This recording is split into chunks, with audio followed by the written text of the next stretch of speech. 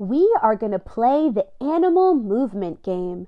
For this game, we are going to move like animals around the room. But before we do, let's look around and become aware of the people and furniture around us.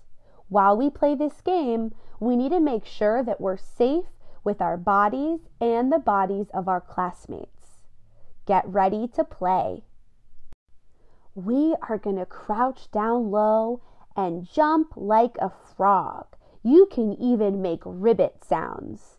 You will be a frog until the music stops. Once the music stops, you become a human again. Ready, set, go.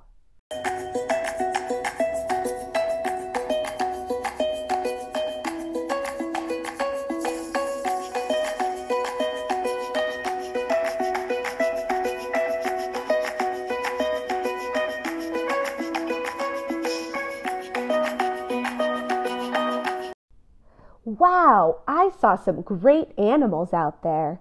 Now it's time for us to become a human again.